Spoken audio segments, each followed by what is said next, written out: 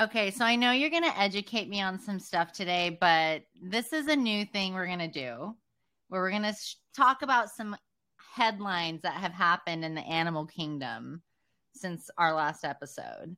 And I have 4 things that I want to discuss with you very quickly. Okay. I'm interested. You always do such a good job of scraping the internet for random facts.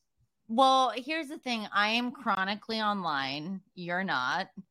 So I find way more stuff than you do. And it's probably a good thing because your mind isn't filled with complete garbage. So you're probably mentally healthier than I am to an extent. But I have gotten sucked into reality TV as of late. I think in part because Succession and Barry ended and I needed to find something else to fill that gaping hole in my heart without those shows. So I got sucked into the Vanderpump Rules world. Okay. And I won't bore everyone with all of the details of all the drama, but there is something that is very concerning to me that has not been discussed yet in regards to Ariana Madix and Tom Sandoval breaking up. And that is, are they going to share custody of their dog, Maya? Now, to give a little bit of background, they had another dog whose name was Charlotte, and Charlotte passed away in the last season of the show. She was an old dog, and Sandoval, the cheater, the gross little sand pit cheater, was not even there for her when her dog died. He didn't even show up for her when her dog died and was boinking someone else when she was grieving the loss of her dog. So that being said, I think if I were a judge in court, I would not let Sandoval see that dog ever again. I like it. Full custody. You're going to throw the book at him. God, that is tough. I mean, I know people who've gotten dogs together and who have split. And I think, a lot of them are doing joint custody, which works as long as you're in the same city. Obviously, less effective if you, can you imagine moving to California? You're sharing a dog with somebody in New York. How does that work? Well, I just don't think it does. I don't think it does. And truthfully, I would never want to. I broke up with that person for a reason, right? And let's be honest, I probably in any relationship would get the dog because I can't imagine any dog loving someone else more than they would love me. Ruthie never could. Ruthie never could. Who would Smudge go with? Would you and Josh split custody, or would you? We would have to. He would be devastated. We could not. One of us could not just take the dog. It would be too traumatic for him. Do you think that one would have the dog would have Smudge more than the other? Probably not. I feel like it would be equal. Maybe just depending who's more available. I'm usually better at time management during the week. Josh is better on the weekends.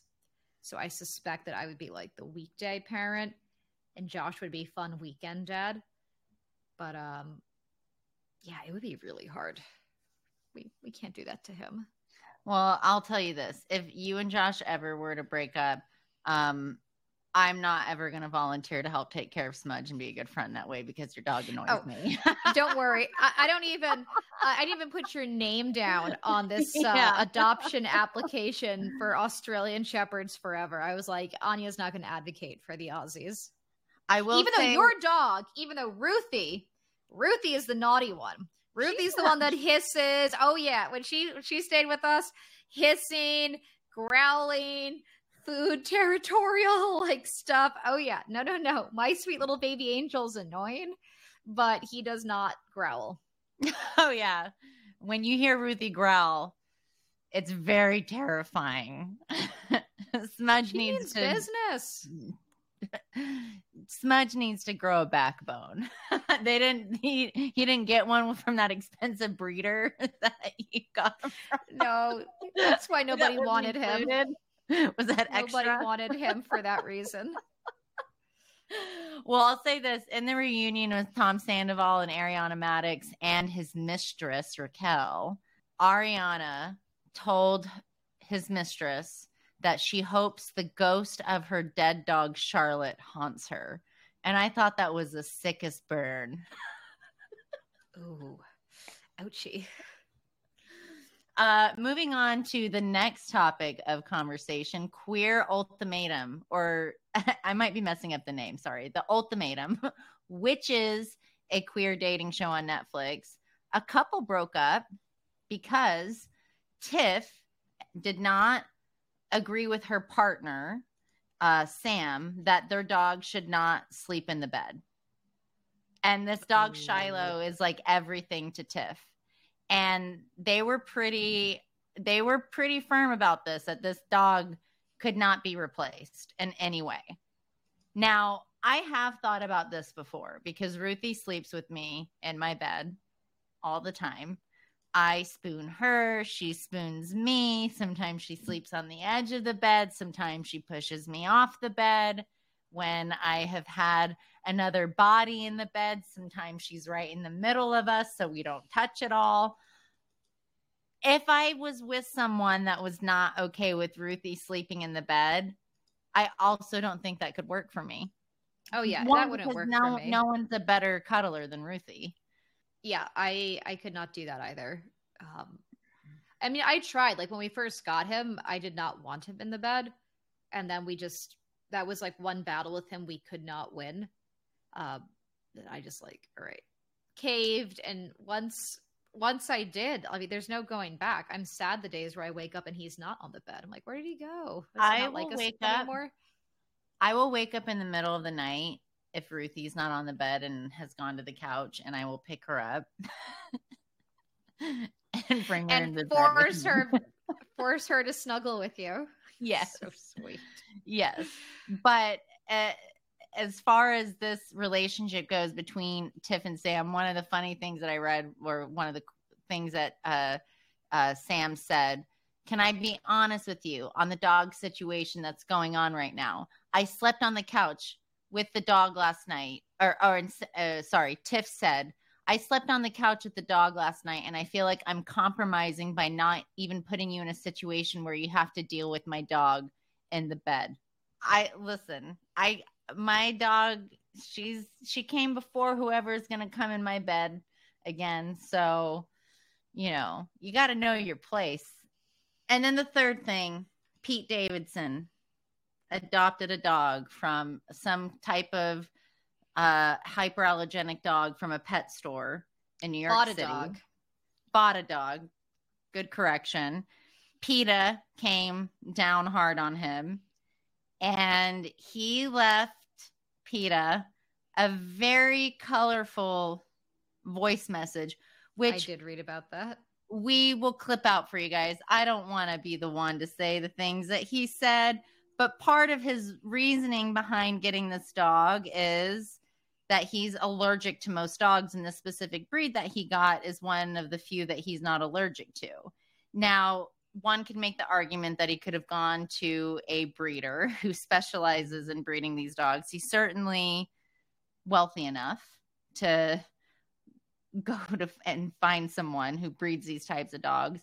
But on the flip side, I mean, these dogs that are in these pet stores, they do need to find a home, right? Like, I think it's one of those things that it feels like a problem in some ways that is unsolvable, because what do you do with all of these dogs that do end up in these pet stores other than just completely making them illegal and then everyone working collectively to try to find these dogs homes? But I mean, I'm anti-pet store. I'm completely anti-pet stores. And so I think if people if our government just banned them and said you can't sell dogs and cats in stores anymore, maybe there's like a 20-day period where those stores can try to sell those animals. And then after that, they go up for adoption. I'm sure there are local rescue groups and cities, et cetera, who could rally to support that. And then, at that point, it's like, if you want to purchase a specific type of dog, you go to a breeder or a breed specific adoption thing. But I have to say, like, I'm not with PETA on everything, but I I thought that was like deeply disappointing. Like people should not be buying animals in stores. So, PETA activists sometimes pour red paint on people, right, who are wearing fur and that kind of stuff. Do you think the appropriate reaction to Pete Davidson would have been to get a bunch of dog dander that he's allergic to and to dump it on him when he's walking down the street? I love that. Totally. Oh, that is so great. And the last headline of the day is the Upper East Side. These poor Upper East Siders in New York City, who I definitely feel very badly for, are trying to fix the poop problem on the sidewalks. And I go to the Upper East Side a lot. I have not seen it as badly as it was described in this article that I read, but their solution to this is to put up a bunch of signs to remind people to pick up their dog poo. My thinking is that is not enough, because a sign is not going to, in my mind, change someone's mindset of, oh, I should be courteous of other people around me and pick up my dog's poo. If you're not already doing it, I don't think you're going to do it. $100 a dump. Well, the fine is $250, but I guess is like, how do we report, unless like a police officer sees someone, right, with their dog shitting on the sidewalk and not picking it up? Is this like when you can do a citizen's arrest?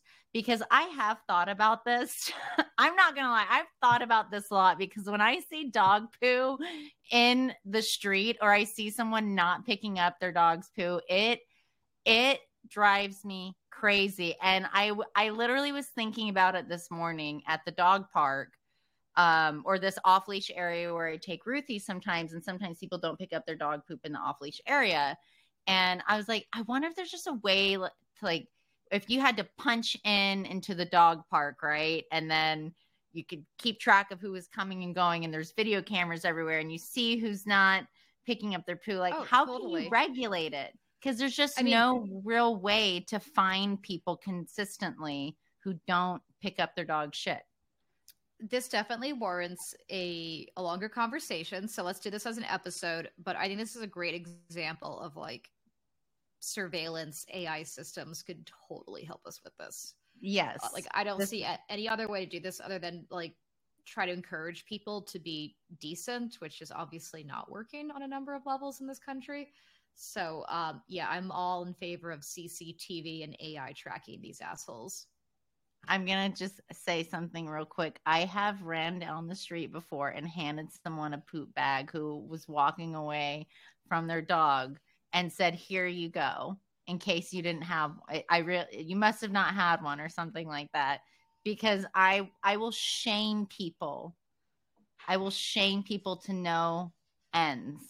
There's no limit for me of how much I will shame people who do not pick up their dog's poo.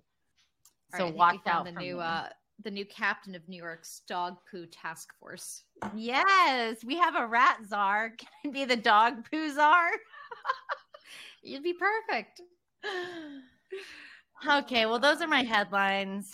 That's the big important stuff that I've been paying attention to outside of Trump being indicted. So,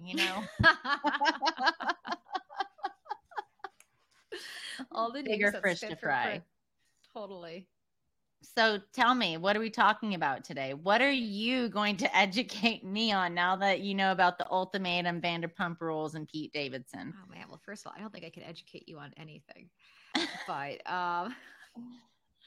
well, yeah, I forgot that you were traveling last week, and so you missed Smoke Apocalypse in New York, and I want to talk to you about it because it actually, like, there was a lot of animal stuff that came up from that event. I mean, you know what happened, right? Yes. Like I said, I'm chronically online. How could I not know what was happening while I was gone? Every story on my Instagram for my friends that live in New York were of the orange skies of the city.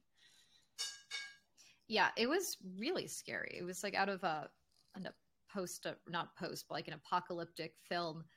So like all this wildfire smoke from Canada came down. It settled in the city for 2 days. And what was really interesting for me was the number of people posting on Instagram and Facebook that they didn't know what to do about their dogs. So people are asking, like, can I take my dog out? Is it okay to still walk them outside? If so, for how long? Does my dog need to wear a mask? And I was like, oh, wow. Like, it's funny how in disasters, like, our minds immediately go from, like, us to our furry companions now, too. And the feedback that I saw was that it's okay to bring your dog out on its normal walk schedule, but the walks had to be shortened, no strenuous activity, no hiking, no fetch, and otherwise just try to stay inside. How long did they say max that an animal could stay outside for? Did they give like any actual time limits? It was as long as you need to get it to do what it's going to do. In that case, Ruthie could take up to an hour because she will delay going to the bathroom because I think she likes being outside so much that she knows sometimes that I'm just taking her out to go to the bathroom. She's literally made me walk her in the rain. Like, yeah, no, she would have been outside for 5 minutes. You would have had to have brought her back in. And then if she doesn't do it, then like sucks for her. She has to go another time. I would say like there are times and I think this is kind of correlated to like when it's winter and if there's a huge ice storm or snowstorm and it's really tough to take your dogs out, where I have never trained Ruthie to use any type of pad to go to the bathroom. Yeah, same. But there are certainly moments where I'm like, I wish I would have, because one, I don't want to go outside in the shitty weather, but two, I don't want to make her suffer by having to go outside either. But yeah, that would that's like the few times where I'm like, man, I definitely should have trained her to pee on a pad. Well, who knows what the future will hold, Anya, but hopefully we don't have too many more of these. Which we probably will. Never mind. But yeah, Smudge hated it. I mean, it was rough. Like, he did not get his playtime. He didn't get his long walks. He had the zooms. He was driving us crazy. It was really hard to work because he kept following us around the apartment and dropping toys in our laps while we were on Zoom calls. So it was not an easy 48 hours. Was it like but it seemed longer than that. It seemed like it was at least 3 or 4 days. The worst of it was over 2 days. It started, like most of it lasted over the course of 4 days. I don't think people really realized it till the second day. That was the worst. It was really bad. Interesting. But it wasn't just dogs that, were in the news for this. I saw that I think the Bronx Zoo, Central Park, Queens, Prospect Park, I didn't even know we had this many zoos in New York. Like, all the zoos closed early and they brought their animals inside, which, a lot of those animals weren't super happy about it. And then I was interested in this, so I started reading a bit more. And I think it was the Toronto Star, or local paper in Toronto, said that the zoo there is obviously dealing with this on like a totally different level because the fires are in Canada. And they have a whole process now for how to help their animals when these forest fire, like, smoke bombs descend on the city. Wow. It makes me wonder though, like when you think about like lions, tigers, elephants, like these are not small animals and you're bringing them indoors. How long can they be confined in an indoor space too before they go crazy? Because you're talking about Smudge and him going crazy, not being able to run around outside. What happens when a tiger doesn't get their energy out? So apparently that was an issue, and they have games that they would play with them. So they would like bring toys like into the, I don't know what you call them, the enclosures, the indoor pens or whatever, and just like try to get them to play with random animal toys, ropes. Apparently, like, they like pawing at ropes. The ropes were very popular. That was an issue. I mean, what I read was that like the very old animals, very young animals that were pregnant, animals that had a history of respiratory problems, they were brought inside immediately. And then some of the healthy animals were allowed to stay outside during mild smoke conditions, and then their breathing was monitored. And so as soon as like you could see them like breathing heavily and like their sides started moving a lot, they got brought inside to play the rope game, which they hated. What is the rope game? something about like tangling the rope and like making knots, and, like the animals like hitting it, or like you try to like pull it back from them. Yeah, it was funny. And what was interesting is obviously a lot of these animals have to go inside during the winter, but apparently there's like a longer, you have more runway to go from being an outside animal to an indoor animal of the season, so they can sort of like gradually acclimate them to that. But with these types of natural disasters, there is no time to acclimate them. So it's like a huge shock for these wild animals to go, even just, being in a zoo enclosure to being inside suddenly. Most of them apparently don't adapt very well. I mean, yeah, I think that would be really scary for an animal too. I feel like when suddenly they just go to being enclosed the whole time.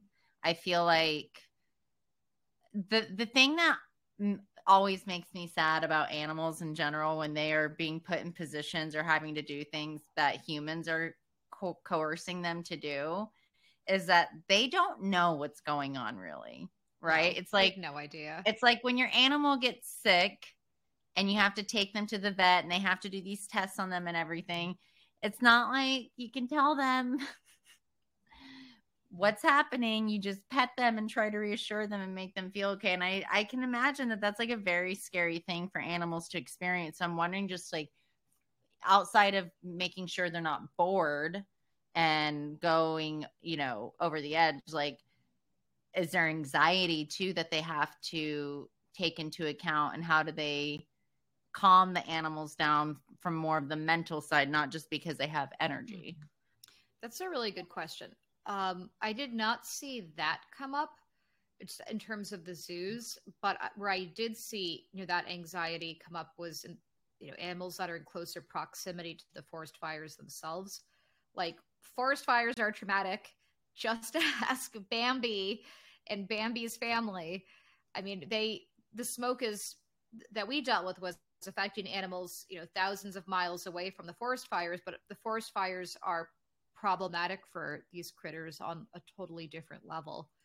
So I did some research on what happens to wildlife, during forest fires, and some of what I found was a little surprising. So, for example, the majority of animals in a forested area do not die during the forest fire itself.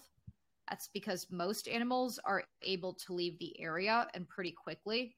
Even with fast spreading forest fires, and certain animals, less able to do this. But overall, the majority of them can get out of that area, especially, birds and larger mammals. It's really what happens after the fire is out. That's where the problems start to mount. Like, these animals are pushed into areas with humans. So like suddenly they're in like towns or cities because they were forced to be there. And like, you can imagine like, car traffic and stuff like that's an issue. But more broadly, they've lost access to their food and shelter sources. So it's not that they're killed, during the fires themselves, but it's the things that they need to survive are no longer there. And then they suffer after that. How do the animals know to leave? Great question. What I found, at least with birds, is it's just built into them. Like, there's just something wired in their brains that says, get out. I'm sure they can smell it. Probably the heat change, scares them as well. But yeah, it's a great question, but it just seems to be instinctual at this point, that they just know to get the F out of there as quickly as they can. I'm going to do a quick little search. Yeah, so you were kind of spot on. The International Fund for Wildlife Animal Welfare said that many animals use their keen sense of smell and awareness of their surroundings to detect early signs of a fire. Small animals like reptiles and amphibians who cannot outrun the fire will shelter in burrows or under rocks. Yes, some of them will dig underground.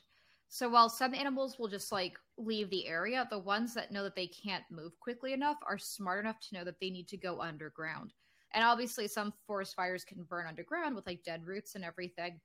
But I thought that was really clever. It's like, I think we always underestimate how smart animals are, though, right? I mean, we as humans like to pride ourselves in being superior in intelligence, but I would never think to go underground. If I had no other option, I'd be like, all right, well, I guess this is how it ends. And Joan of Arc over here. I would just stand there with my arms wide open. I'd probably put some leaves on me and twigs on me too to just like make it happen faster, just to get it over with. Oh my god. Remind me to never go camping with you. No, don't. Well, like on that note, so, I assumed, okay, like if the animals that can leave are the ones that are the best equipped to survive these things, I assumed birds would be the best off, right? Like of all the animals, no one's got it easier than birds. And apparently that's wrong. Apparently birds actually suffer the most during forest fires. It's shelter, it's food sources, but it's actually migration patterns that get really, really screwed up. So I went down this rabbit hole, so to speak, on the Audubon Society, and they published a story in 2021 about this guy, Corey Overton, who's a U.S. Geological Survey wildlife biologist. And he was tracking geese migration via GPS. So they would somehow catch these geese, GPS tag them, and then they would follow their migration routes around the U.S. And he noticed that in 2020, a lot of the migration patterns were off. Like something weird was going on, and the birds were taking really like strange routes, stopping for longer periods of time. And they were trying to figure out what was going on. And they realized it was because of forest fire smoke. So in September 2020, like more than 3.5 million acres of forest in the U.S. caught fire. Wow. And isn't that insane? And the smoke from those blaze areas, it goes even further. Apparently, like it covered an area 44 times that of the fires. So all of that smoke is moving around the United States, and the geese are trying to avoid the smoke. And where they got into trouble was in trying to avoid the smoke, they ended up increasing their migration time and wasting energy. And they were not able to refuel the way that they needed to in order to make up for all of the energy that they were expending on that process. So like birds will dodge smoke like one of two ways. They either go around it or they go above it. And either one is going to use up a lot more energy. Oh, interesting. Yeah, I would have never, ever thought that birds would be the most impacted. Right? Like you would think it would be like deer or... Yeah. Like I just think like the birds like go to a different state, right? But do they also... But they're also not wired for that. I'm wondering if I don't know what birds' sense of smell is compared to these other animals, right? Where they're talking about that they use their sensories. Like, are their sensories as strong as other animals, for instance? That, obviously dogs can smell. Not that dogs are living in the forest, but some dogs have a greater sense of smell than other dogs do even. But I wonder if that's tied to it too, that if they were able to sense things earlier, that they would know to leave so they wouldn't have to go above it or around it. Yeah, I love that question because now I'm wondering, do the birds smell the fire first or do they see it? Like most birds have a great sense of vision. But yeah, that's like a really good question. Like how close in proximity do most bird species have to get to forest fire smoke before they realize that it's there? I'm going to follow up on that. On your Abudan, what is it? Abudan? What's the name of this? The Abu Dhabi Bon. the Audubon. Audubon. They have an article on here that says birds can smell, and one scientist is leading the charge to prove it. And the other headline is, for more than nearly a century, everyone believed birds' sense of smell was poorly developed or non-existent. They were wrong. So apparently, I cannot read all of this right now, obviously, but my guess is, having only read the headline, is that bird smell sucks, but they can smell a little bit. So we could do an experiment. I'm guessing that's the premise of the article. We could do a really great experiment here where the next time you decide to light up on your, what is that in the background? Your the fire escape, we can see like what radius of pigeons flees the area. Like when that giant doobie comes outside, like, are we talking like 5 feet, 15 feet, 25? We can do some scientific research here, Anya.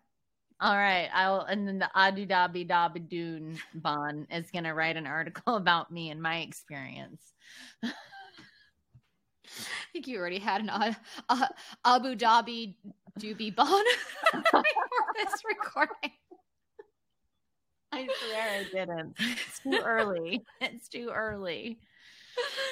Well, look, I hate leaving on a bad note, and which is not to downplay how upsetting all of this is, because it is, and we should all be doing our part to minimize the horrible things that we're doing to the planet. But there are some tiny, tiny silver linings to forest fires for animals. One of which is that forest fires do clear out dead and diseased plants so that healthy ones can grow, which again provides, for the most part, better food source for most animals. Obviously, there are animals that thrive in dead trees and like eating the bugs and stuff like that live in, dead plants. But on the whole, it's better for the forests to eventually get rid of some of that stuff. And a new forest can also mean that more sunlight's able to hit the forest floor, which encourages more things to grow. And again, just like some more food sources for critters. So, that's tiny, tiny little silver lining. And it's not like the forest department's not doing anything afterwards. So, like, at least in the US, the National Forest Foundation, they have like a whole process for what they do after a forest fire. The very first thing is just making sure the area is stabilized structurally, because you can imagine you've got all this like mud and ash. And if you have a lot of rain, then you're going to end up with these like horrible mudslides that can like wipe out people's homes and like further damage habitats. So that's like the first thing they have to do is try to get the area, just make sure the area is stable from those types of mudslides, landslides. And then once they do that, they have to really quickly plant native species, because there's a huge concern that when a forest is wiped out, all of the like the native things that could battle invasive species are gone. And you don't want like invasive plants and bugs coming in. So they have to like move really quickly to get native plants, back in there and growing. They're restoring fish and wildlife habitats. They're bringing in animals like beavers to try to encourage them to like, work the land the way they had before. So like they are. Do they have beavers? Doing stuff. Do they bring in a bunch of beavers to help build dams? Because they're pretty resourceful. They just are like, all right, guys, get to work. They give them little hammers. They're like awesome little engineers. They put them to work and they build dams and, pick up, burnt out wood and move it around. So, there is a process for dealing with this, but it's crazy. Like apparently over 50% of the Forest Service budget is spent on fighting fires.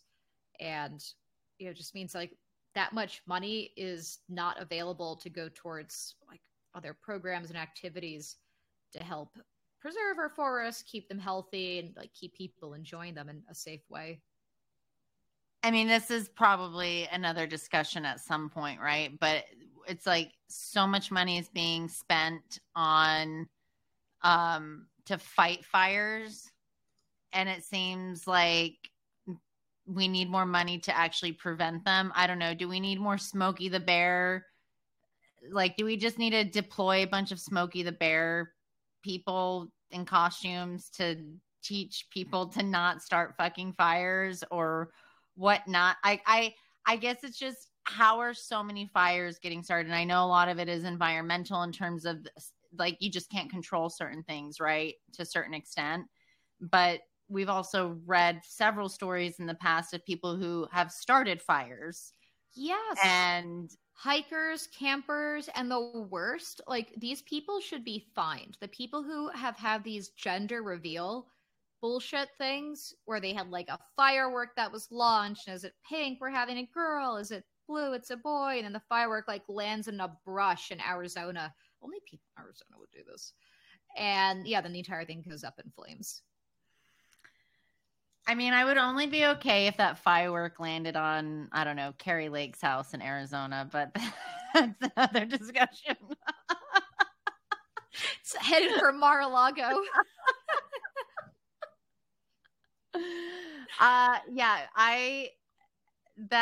Because you think about too, obviously people are very much impacted by these things. And then we obviously talked a lot about wildlife, though, of what's lost in the wake of people's stupidity and negligence. And I don't know how you combat that. I mean, it kind of goes back a little bit to our earlier conversation around dog poop and people who don't pick up their dog poop. I just think that there's willful ignorance that people have, or just lack of care that they have of their surroundings, that until it directly impacts them, they're not going to do anything to change their behaviors or to make sure that they're not harming others. And it's sad that so much is being spent on just fighting fires that are being, especially the ones that are started by people. Yeah. I mean, I love how you said that. I don't think it's an education problem. I think people are aware, like, that you have access to this information. It's that for whatever reason, the information is not being acted on. And it's that willful ignorance, and it's laziness. Like, people are so lazy. It's unbelievable. So can you change people's behavior? I don't know, but I'm hopeful that perhaps, there'll be use cases for technology, drones and stuff like that can very quickly identify where these things are starting, so that, we can get firefighters, forest firefighters to those scenes much more quickly to try to put this stuff out or control it. Or, do you have a world in which you eventually do have like drones that can just automatically respond by deploying, sprays or whatever it is? I don't know, but I can totally see that being, a future. And it's scary, but like a future where you go hiking somewhere, kind of remote, and you're not really alone anymore. You've got these little flying machines passing by every now and then. Well, and it's also, when you think about it, it's not just impacting the wildlife, but I mean, you think of the firefighters that put their lives on the line to go fight these fires too, right? And the sacrifice that they're making for us. Maybe it'll get to the point one day. I mean, we have robo cops now. Maybe we'll have robo firefighters we can just deploy that are fireproof, and I don't know. Who knows? And they're just filled with water and they just run around the forest sprinkling water.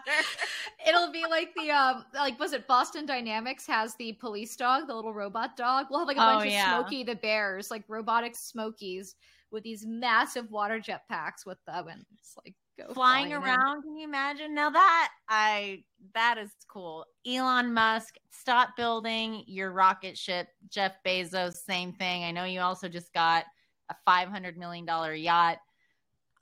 We found the solution for forest fires right here on Furfluencers. So this is our pitch. Let's go on Shark Tank. What are we waiting for? Let's on that note. Yeah, cue the end credits. I just heard the music come on and it's time to go. Thank you all for listening. Follow us at The Furfluencers on Instagram at thefurfluencers.com. Sign up for our newsletter at thefurfluencers.com. And please like and subscribe on Spotify and iTunes. Leave us a good review while you're at it as well. And don't start any forest fires while you're at it.